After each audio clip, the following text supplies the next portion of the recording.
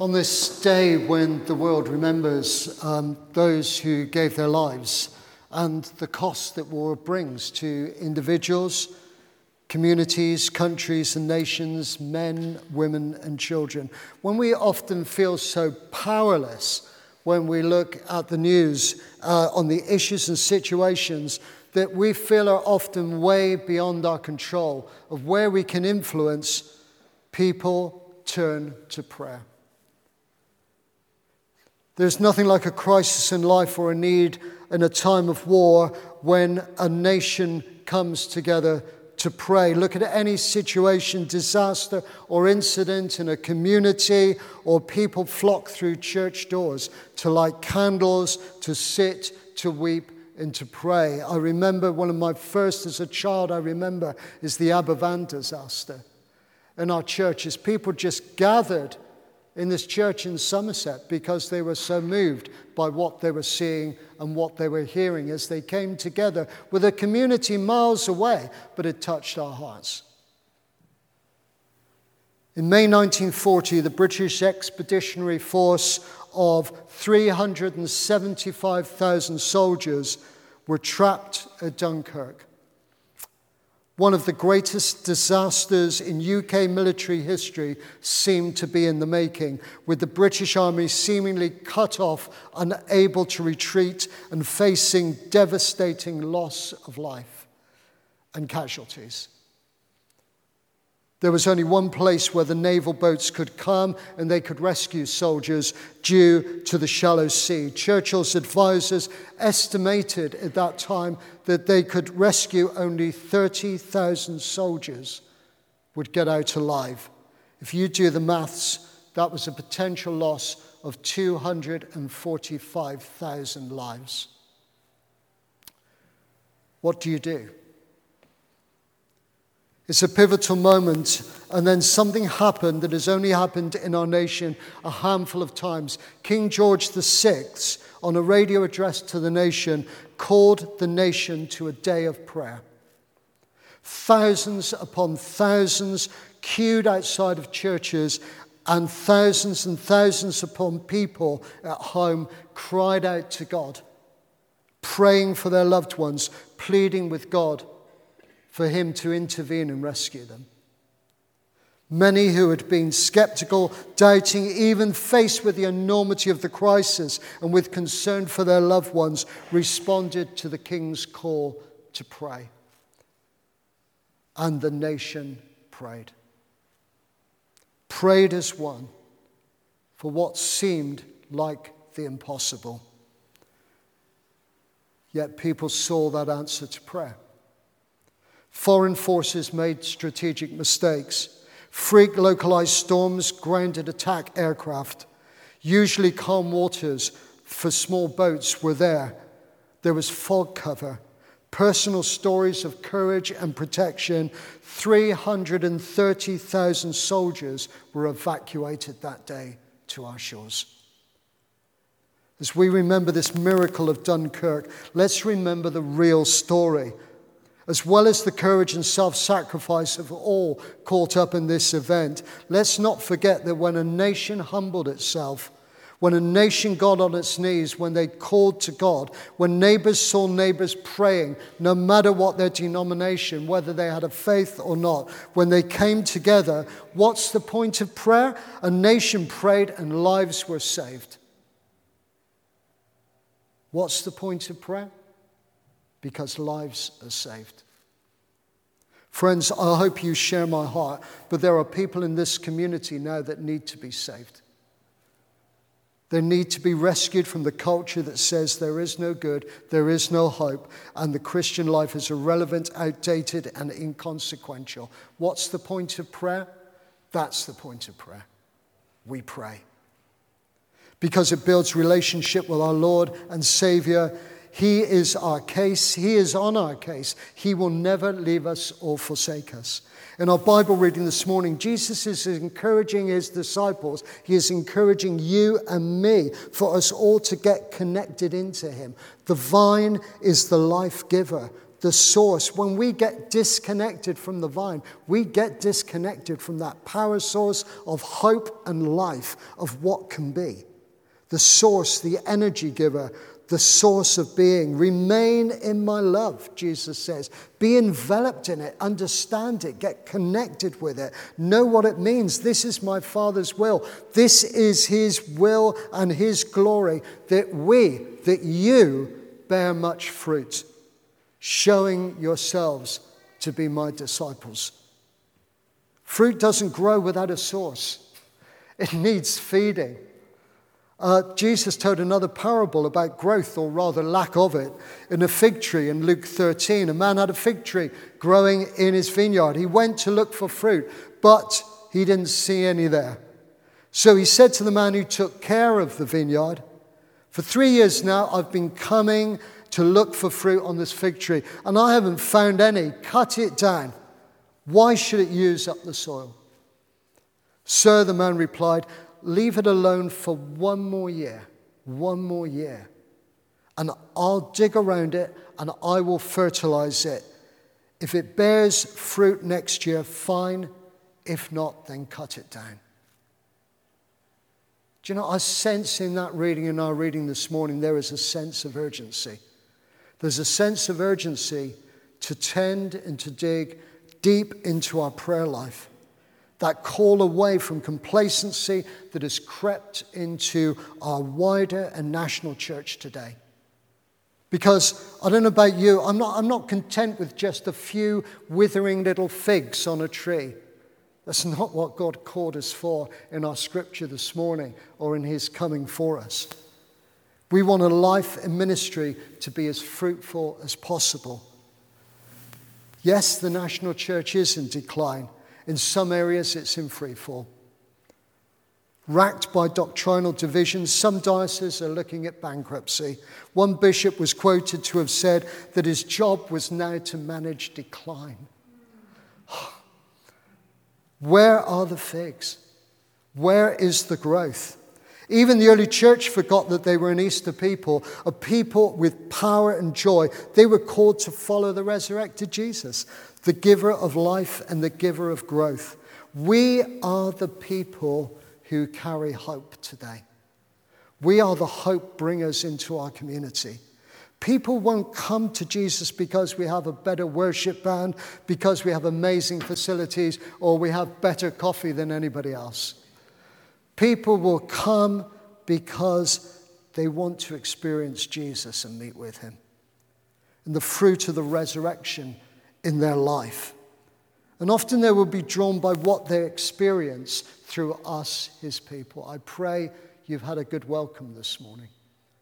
I pray that we have had a warm welcome, that we are known and loved by God in this place, that we would know his hope, his kindness, his compassion, his hospitality, his love, and his sacrifice expressed through us. The early church waited until they were clothed with power of the Spirit, to live in that living, God-giving, Spirit-filled Pentecost life that transforms people. God didn't send his Holy Spirit to manage decline. God sent his Holy Spirit to bring life in all its fullness. At our Alpha Holy Spirit Day yesterday, there were many who experienced that new life in a new way yesterday. What do you do when a few weedy, withering figs on the tree? What do you do when you see that? We dig a trench and we pray, we fertilize, and we work with Jesus. And an essential ingredient of that fertilizer is prayer and commitment. Connect back into the life-giving vine. How do we know what that you may be asking? Maybe especially if you're listening to this podcast. What are you asking? Connect with Jesus. Make Jesus front and center always. That is the simplest way to start. Make Jesus front and center in all we do. Sadly, a large section of the national church has forsaken their first love. When did you first fall in love with Jesus? Maybe it's today. Maybe you're falling in love with Jesus afresh today, even for the first time. Never forsake your first love. What's the point of prayer? to help fertilize the ground of our community for Clevedon. Our call needs to be the ageless, age-old core message. Come to Jesus, come back to Jesus, come closer to Jesus. 3 simple things. Spend time with him. Get to know him in prayer and in Scripture. Encounter him afresh in the power of the Holy Spirit that comes and dwells with us and in us. In the pulpit here, when we had a pulpit, if you climbed up into the pulpit, there was a message there. And it was from Charles Spurgeon. It says, "Sir, we would see Jesus." It was a message that we long for people to see Jesus afresh, to meet with him, that all our preaching, that all our teaching should be put Jesus at front and center. Let's share Jesus more and more. Offer to pray with people. Make him known in the power of Jesus. Why? Because we know it makes a difference. As they did in 1940, as it does in many places in our lives, as it will again, as we see a whole nation, I pray, come back to Jesus. It will make a difference. Ask him as you pray to give you words and pictures for people. Be bold and courageous to impact their lives. Pray as you read the Bible each day. Pray that the gospel would come alive afresh, that the words would come off the page, that they would speak to you. Pray this week especially for those who are making decisions regarding doctrine and general synod. Don't be diverted from the truth of gospel messages. The world may change, yet God's word stays the same. That's the point of prayer, to be real and authentic. Why? Because he loves each and every one of us. And I need you to hear that message. I need to hear that message that the world needs to hear, that wherever we are, whatever we come, however we come, we are known and loved by God, and his love will never end.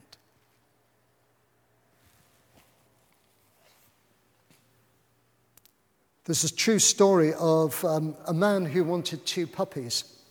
And I'm told this is a true story. Sadly, he responded to an advert in the paper. Don't do that. He should have gone to a recognized breeder. And as always, he was called to meet a man in a car park. He actually met this person in Morrison's car park at night. He handed over £200 for each puppy. And in the darkness, and the man said to him, by the way, they haven't been inoculated. You need to take them tomorrow to a vet to get them inoculated. And he said, he said, what are they? He said, well, they're Labradors. That's what I've... Oh, yes, they're Labradors. That's fine. He went next day to the vets with these 2 very small things in a box. And the vet took a look at them and he said, what are they? Are they definitely Labradors? And the vet looked at them closely and said, no, I'm really sorry. They're not Labradors.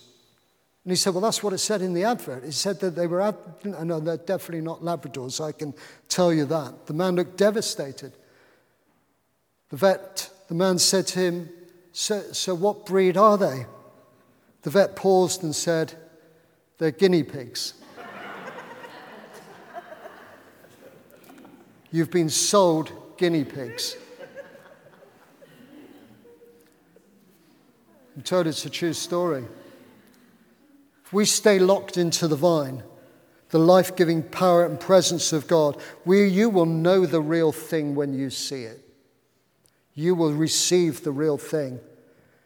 We hold fast to the truth. You will not be sold a false guinea pig theology. Hold fast to God. Jesus chose you. And that's a message I really want you to hear this morning. Jesus chose you. In the setting in which you are. If you don't know that, please hear it now. Jesus chose you. Why? To go and bear good fruit. Fruit that will last and not rot away, because we are rooted in good soil and in the vine. Like you, I have a passion to encourage a whole new generation of Christians. It may not be a surprise to you, but some churches are meeting today with no children in their congregations. What a sadness that is. That we would know Jesus, that we would come to him, we would give our lives to him, we would grow alongside as a church of all ages and all stages, that we would grow together. We need to pray for our next generation, people.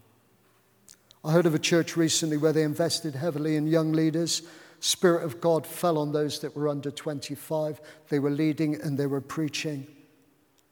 A third of the church left because they didn't want young children amongst them. Is that a sadness that breaks your heart? It breaks mine. And at the moment, a large proportion of Anglican churches have no young people in their congregations. Where is the fruit? Grow the fruit. Connect into the vine. Make that invitation. We pray individually and together to make every opportunity. Why should we pray? Why do we pray? Pete Greig, who started the 24/7 prayer movement, said it quite simply. There are 3 things when you pray. Keep it simple, keep it real, and keep it up. 3 simple things. Keep it simple, keep it real, and keep it up. Pursue the presence of God in prayer. Draw close to Jesus. Ask for the power of the Holy Spirit. Maybe today afresh. If you haven't asked for ages, ask for the Holy Spirit to come and fill you. The Holy Spirit dwells in each one of us, but maybe we haven't been filled recently with the Holy Spirit. Ask the power of the Holy Spirit to come into your life. In the next 2 weeks, we have an opportunity. Next week, you will be given a card. It has 5 spaces on it to pray for people, maybe a family, to join you personally here over Christmas. It's not just something to pray about. You pray and then do something active with it. And there'll be an invitation to hand to people to invite them to come to all the things that we invite them to. What do we invite them to? I'd love you to bring them to the Christmas Tree Festival. Big shout out for the Christmas Tree Festival, for the carol service, for all the things that are happening here. But what is our sole reason for bringing them? We bring them to meet with Jesus. That's why they come, to meet with Jesus. On the day of Pentecost, the disciples left their safety zones and went and grew church and grew the vine. And the fruit is evident in the Gospels for us and in Scripture. And we can do the same. What's the best gift you're going to give this Christmas? I hope it's Jesus. I hope it's Jesus to those that we know and love. Just want to leave you with a thought. If God can save 250,000 men from a beach in Dunkirk,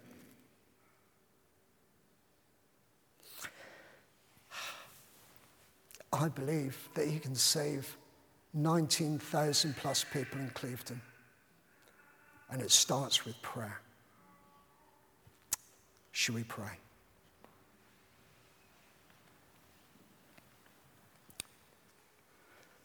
Holy Spirit, would you call us deeper back into the vine with you? Would you draw us closer into being a people of not only corporate prayer, but personal prayer? Would you stir our souls, Lord, to see those that we long to see in our lives, in our community, workplaces, and our families saved for you? Lord, we know that you can do it. You have told us, you have shown us. Keep us faithful, keep us focused. And most of all, Lord, keep us connected with you deeply in prayer, we pray. In Jesus' name, amen.